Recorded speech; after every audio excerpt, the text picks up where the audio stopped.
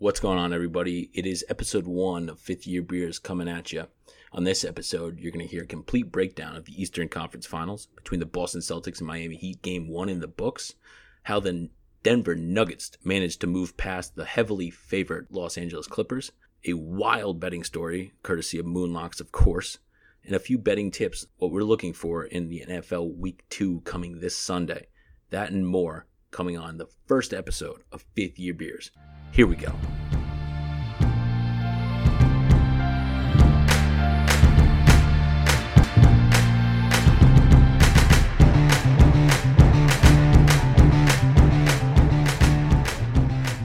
What is going on, everybody? Episode 1 of Fifth Year Beers has arrived. Today's episode, we will be breaking down the Celtics Heat, with the Heat taking Game 1 of the Eastern Conference Finals. Moondog, you had a big night last night. How you feeling, man? What do you think of that Heat-Celtics series starting off? Focusing on the first quarter, the Heat, they came out pretty soft. They scored 3 points in the first, I believe, 4 minutes. They were slow. Yeah, the Celtics ran up on them 10 points. And they did come back to end the quarter only down 8. But we didn't see much on the offensive side. Well, yeah, their adrenaline certainly was really high. They played with a purpose. Brad Stevens had them ready to play. My thoughts with them are always this. If Tatum rolls, they roll. And he came out hot. He was making shots early from the outside. They were getting the ball in. Tice was cleaning the boards well. But that goes back to my Bam Adebayo point, where if he's more aggressive and enforces his dominance earlier in the ballgame, that first quarter score, they might not be down 8 points. It might be, 2-3 point game. They might even be up. And thank God for Goran Dragic that he set the tone for the rest of the team. And I think that the Heat are that kind of team where they need a guy to step up. Once that guy steps up, it doesn't matter who it is. The rest of the team follows suit. The Heat are a well-balanced team. They have every piece that they need. And when each piece of that team is handling its role, they're the best team in the NBA. I do have a free bet I placed a year ago for them to win the Eastern Conference and the NBA championship. It's only a little bit to win a little bit, but peanuts in your eyes, right? Yeah. Well, I thought another issue that they seemed to have was the lack of bench production from guys like Kelly Olynyk, who, again, was -9 for the game, I believe, in the plus-minus statistics. He picked up a technical foul after really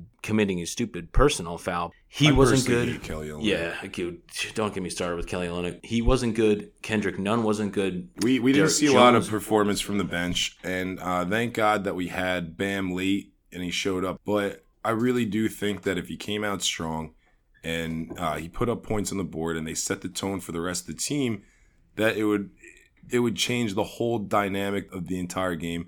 And moving forward, they're going to need that, because I think they slipped by. I think they did a lot of good things, but I think they did slip by, especially with Daniel Theis fouling out with about 4 minutes left in overtime. They were up by 4 points. The Celtics were up by 4 points. And Daniel Theis fouls out and could have been a deciding factor in this Game 1. I definitely agree. I think Theis's presence, even though I don't think much of him offensively as an offensive player, as a defensive player, he does a good job boxing out, doing those tip rebounds. He is the kind of enforcer along with Marcus Smart for that Boston Celtics team. And when he went out of the game with, like you said, 3.5 minutes left to go in overtime, Bam Adebayo seals the game at the end of overtime with that huge block. If Tatum drives down the lane and Theis is still in that ball game, you might see a little underhand shovel pass and a quick, easy 2, and we have a whole different ball game. The question of the Celtics' fatigue is still on the line, because both starting benches played a decent amount of minutes, and we're going to see that in Game 2. And when Jimmy Butler can't be the clutch guy, who is? Tyler Hero. Tyler Hero is that clutch guy. He's young. He's ready to win. He's bought in. So there's a lot to look forward to. The Heat are looking up. Like you said, 3 keys to Game 2. Bam, be aggressive. Goran Dragic, maintain that veteran rock presence. Miami Heat, your bench has to be better. Olynyk, none. Derek Jones, listen, they need to be better for them to get another W, for them to move 2-0 in the series. Fifth Year Beers, Episode 1, we'll be right back with a huge betting win for our boy Moondog Locks. That's coming right back up.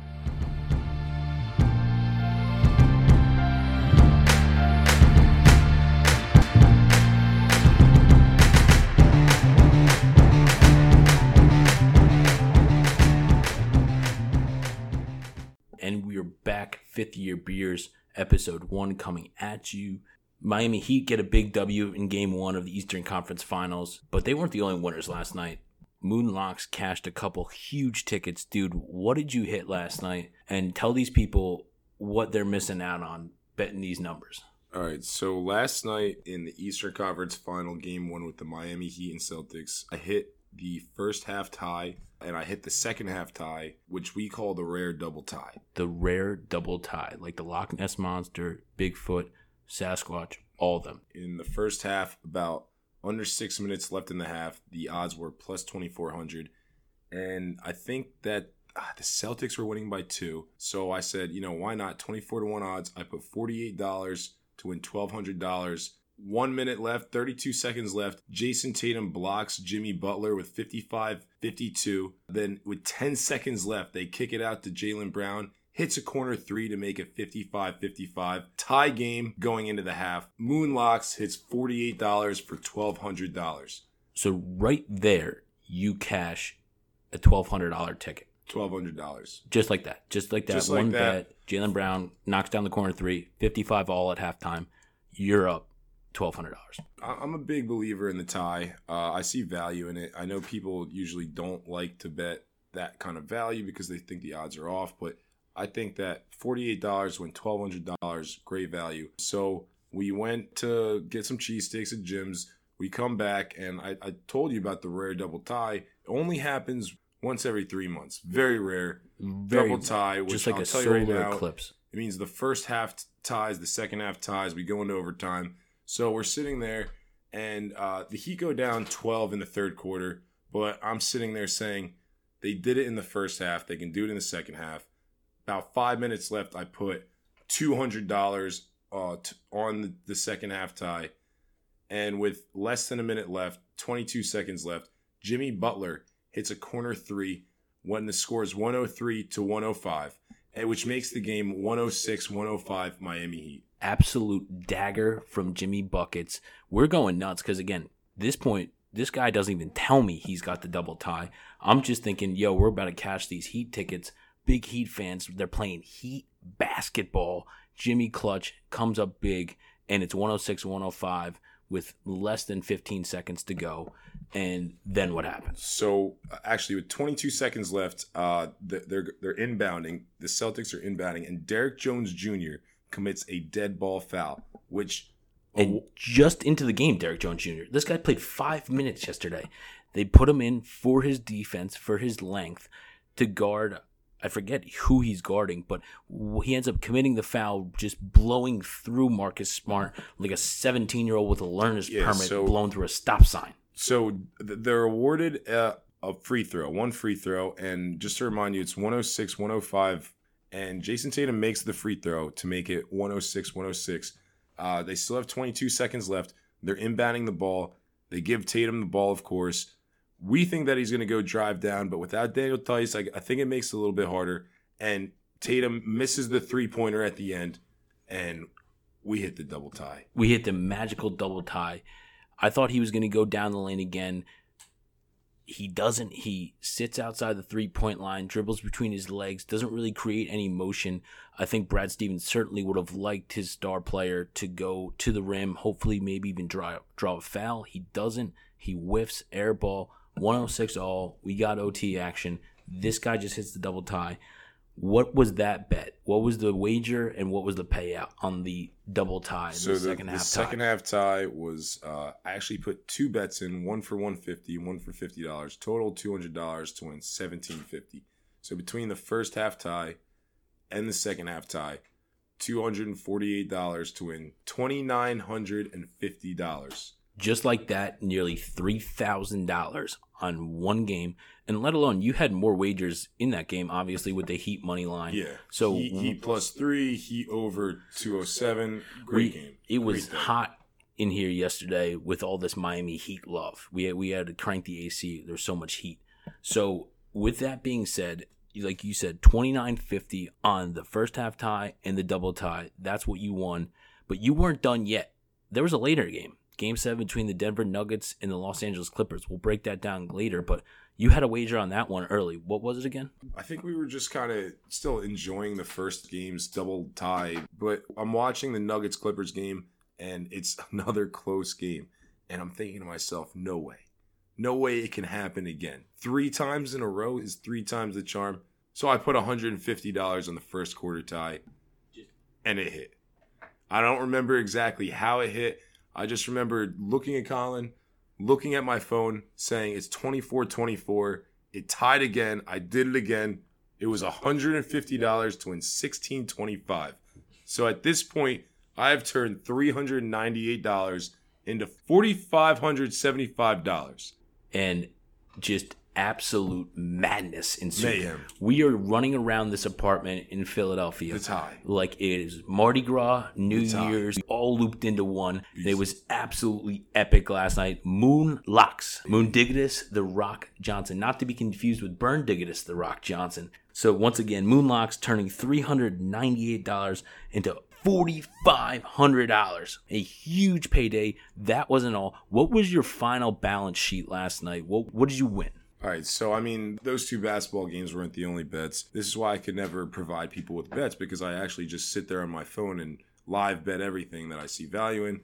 The final tally I went to bed with was 6.9K. It felt good. We're going to pick that up later in cash. All right, we gave you our breakdown of Heat Celtics East Final Game 1. We gave you the Moon Locks victory. All you can say about it, the madness that was. Believer in the tie. This man, he's like bringing peace to the Middle East. He believes everyone wins I'm a when beast he in wins. the Middle East. He's a beast in the Middle East. Next up on Fifth Year Beers, we break down the stunning upset in the Western semifinals. The Denver Nuggets moving on to face the Los Angeles Lakers in the Western Final. Jamal Murray, Nikola Jokic get things done.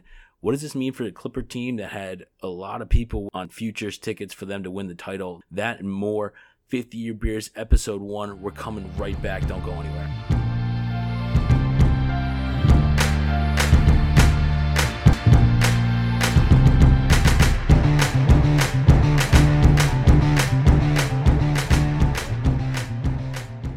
And we are back, Episode 1 of Fifth Year Beers. Moondog, we had a stunning upset yesterday in the Western semifinals. The Denver Nuggets, Jamal Murray, Nikola Jokic, that scrappy Nugget squad, upsetting a lot of people's favorite in the West. Even though they're the 2 seed, a lot of people had them favored coming out of the West.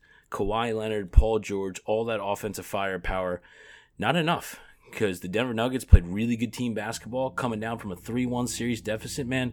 What did you think, real quick? What did you think? So, one thing I want to touch on is we looked at a team that was down 3-1 in a series. And the question that I want to ask is, does momentum play a bigger role in the NBA bubble than it would necessarily in a normal playoff series with a crowd?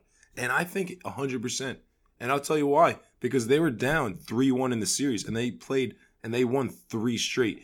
And I think that momentum was never stopped because the home game never changed. But so you're saying, because really, if they're down 3-1, you don't really have a lot of momentum. So what do you mean by that? I think that in game 5, right, the series shifted. And that's when the Nuggets said, we can do this. We can score points. This team in a 7-game series is breakable. We can beat them. And what happened was it shifted, and they gained momentum. And then going into the 6th game, they gained even more. And then game 7, we saw them. How much did they win by? I think it was double digits, 15 right? points, yeah. It was double digits. 104-89. We saw a dominant performance by the Denver Nuggets over a team that most people took, like you said, in futures props. I'm saying that momentum plays a big role in the NBA bubble because I think that crowds are momentum stoppers. I think when you go into a building and maybe you're 2-0 and then you have to go over to their field, well, the crowd is the biggest thing that stops you because they're saying, F you, eat shit. Like, they want you to lose. Everybody in that building wants you to lose. Of course, you're nobody's fan favorite in the opponent's building. I believe that. But what I will say, what we talked about briefly when we were discussing this game was the cohesion that we saw on the Nuggets and the lack of it on the Los Angeles Clippers. Obviously, they had the biggest offseason splashes with landing the the Finals MVP from the year prior from the Toronto Raptors, Kawhi Leonard, obviously, who brought the city of Toronto a championship last year, and then getting Paul George from the Oklahoma City Thunder. Two excellent scorers of the basketball. They already had Lou Williams. They had Pat Bev for defense. But again, I don't think they had the cohesion that the Denver Nuggets, with guys like Jamal Murray and Nikola Jokic in their fourth year as teammates, knowing how to play off one another, and basically everyone coming to the bubble. Team chemistry meant so much more in these playoffs and these games leading up to the bubble than I think teams realized. And it showed on the floor. Being with somebody, you're like away with college. You're not seeing your families. You're not going home to your friends, your boys, people that are getting you away from the game of basketball. It's 24/7 basketball down there in the bubble. And I don't really think the Clippers were fans of being 24/7 players and teammates all the time. Do you agree? Yeah, absolutely. I mean, you said that Paul George and Kawhi, it is their first year, so there's always chemistry issues. You touched on the fact that Nikola Jokic and Murray, it's their fourth season together. I like to say that this NBA bubble has given us a different basketball perspective to look at, or just a whole different field of basketball. There's a lot of different things that now play factors in players' performance and team performances. I think another turning point, I'm big on turning points. I think there's points that everything shifts, and I think that the NBA boycott when the first round, right? It was when the Milwaukee Bucks didn't play the game. They didn't show up on the floor. That was against the Orlando Magic. And there had been rumors, prior to that game that there were teams thinking about doing such. Nobody, including myself, really didn't think it was going to happen. It was eye-opening. So going back to the NBA boycott, I think that it shifted team chemistry. And I've seen this being brought up as a point. You can see that two teams that voted on that didn't perform very well after. They didn't meet expectations, certainly.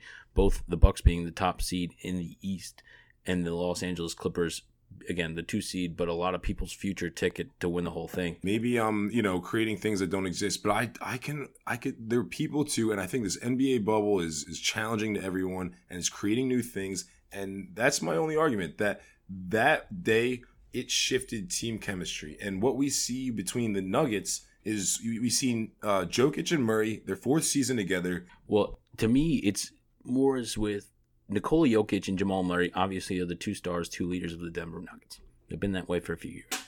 But the game of basketball brings them together. And I think that's the mantra of the entire Denver Nugget team. It brings them together. It drives their force, and they believe in one another. They rally around one another. I'm arguing that the NBA challenges teams to say, we're either going to be here to play basketball and we're going to buy all in, or we're going to... Of course. There are players that, have said, what, basketball is not number one. And I understand that. But there's also teams that have said, what, we're buying all in. We have a season to win. We have something that we came here to do. We're going to get it done. And the 2 teams that stand out to me and the 2 teams that have won are the Denver Nuggets and the Miami Heat. And I think that team chemistry, I think the NBA bubble, I think it challenges momentum. It challenges team chemistry. And I think that these are factors that we now have to take account of instead of just the daily stats, because we are looking at a different NBA playoff series. We're looking at different NBA teams, and we're looking at a different reward at the end. It's something that stands for something bigger than just a normal playoff series. And I totally agree with you. It's 2 teams with very few egos on their roster, 2 teams that are basketball first and they come ready to play hard. Jamal Murray said it last night. You guys been doubting us. Put some damn respect on this team. And I believe that Jamal Murray, I think they're going to give the Los Angeles Lakers an excellent 7-game series. It's going to be a good one. We're wrapping it up. We're going into our final segment. We're going to preview 2 NFL picks we like for this week. Obviously, I took it on the chin last week. I got Moonlocks. But Moonlocks was 1-0-1. He pushed on the Chargers-Bengals game. He says he got it at 2.5. You got to believe him, but whatever. We set it at 3, so that's what we'll take it. But we got each have a game that we're going to give you, and that's going to be it. Wrapping up into your weekend with Week 2 in the NFL coming up on Sunday, starting Thursday night kickoff between the Bengals and Browns. Hear what we like next. It is Episode 1, 5th Year Beers, Couch Guy, Moondog, Moonlocks. We're back.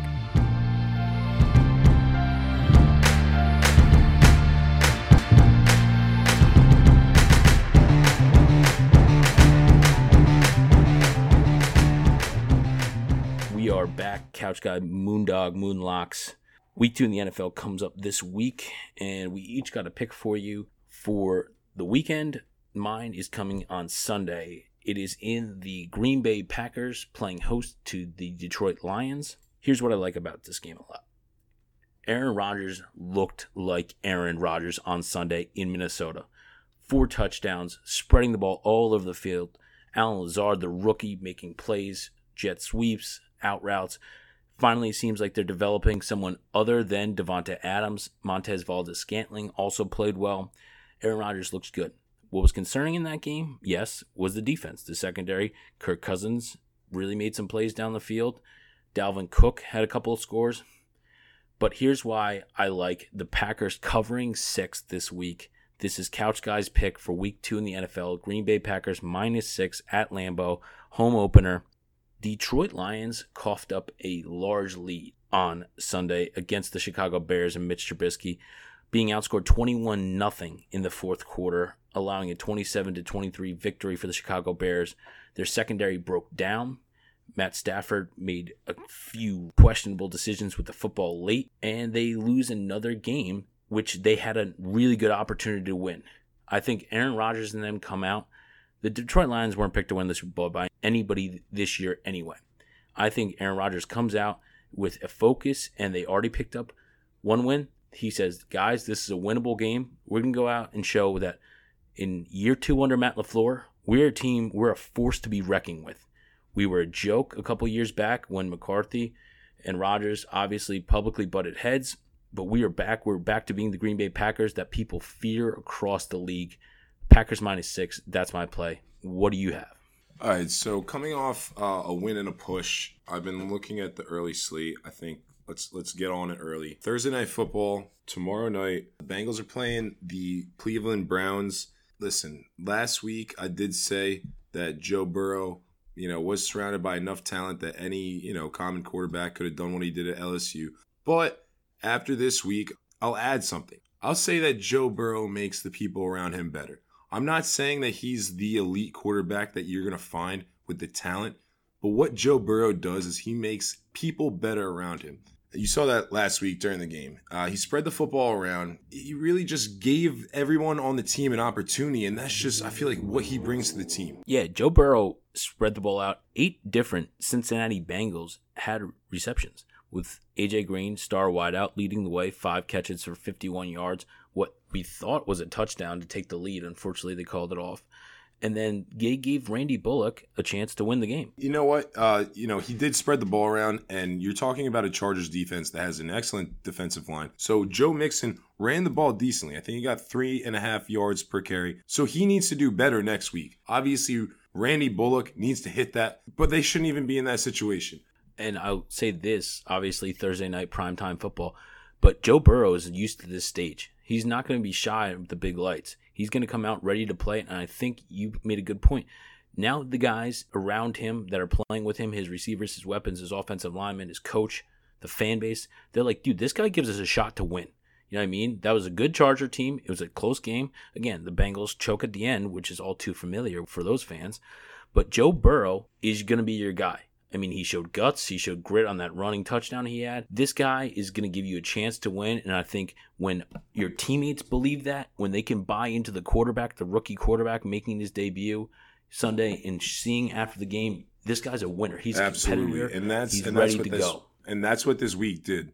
Week 1 instilled that in the rest of his players. So moving forward, the moon lock of Thursday night football is Bengals +6. Bengals +6. Covering the spread, covering the number.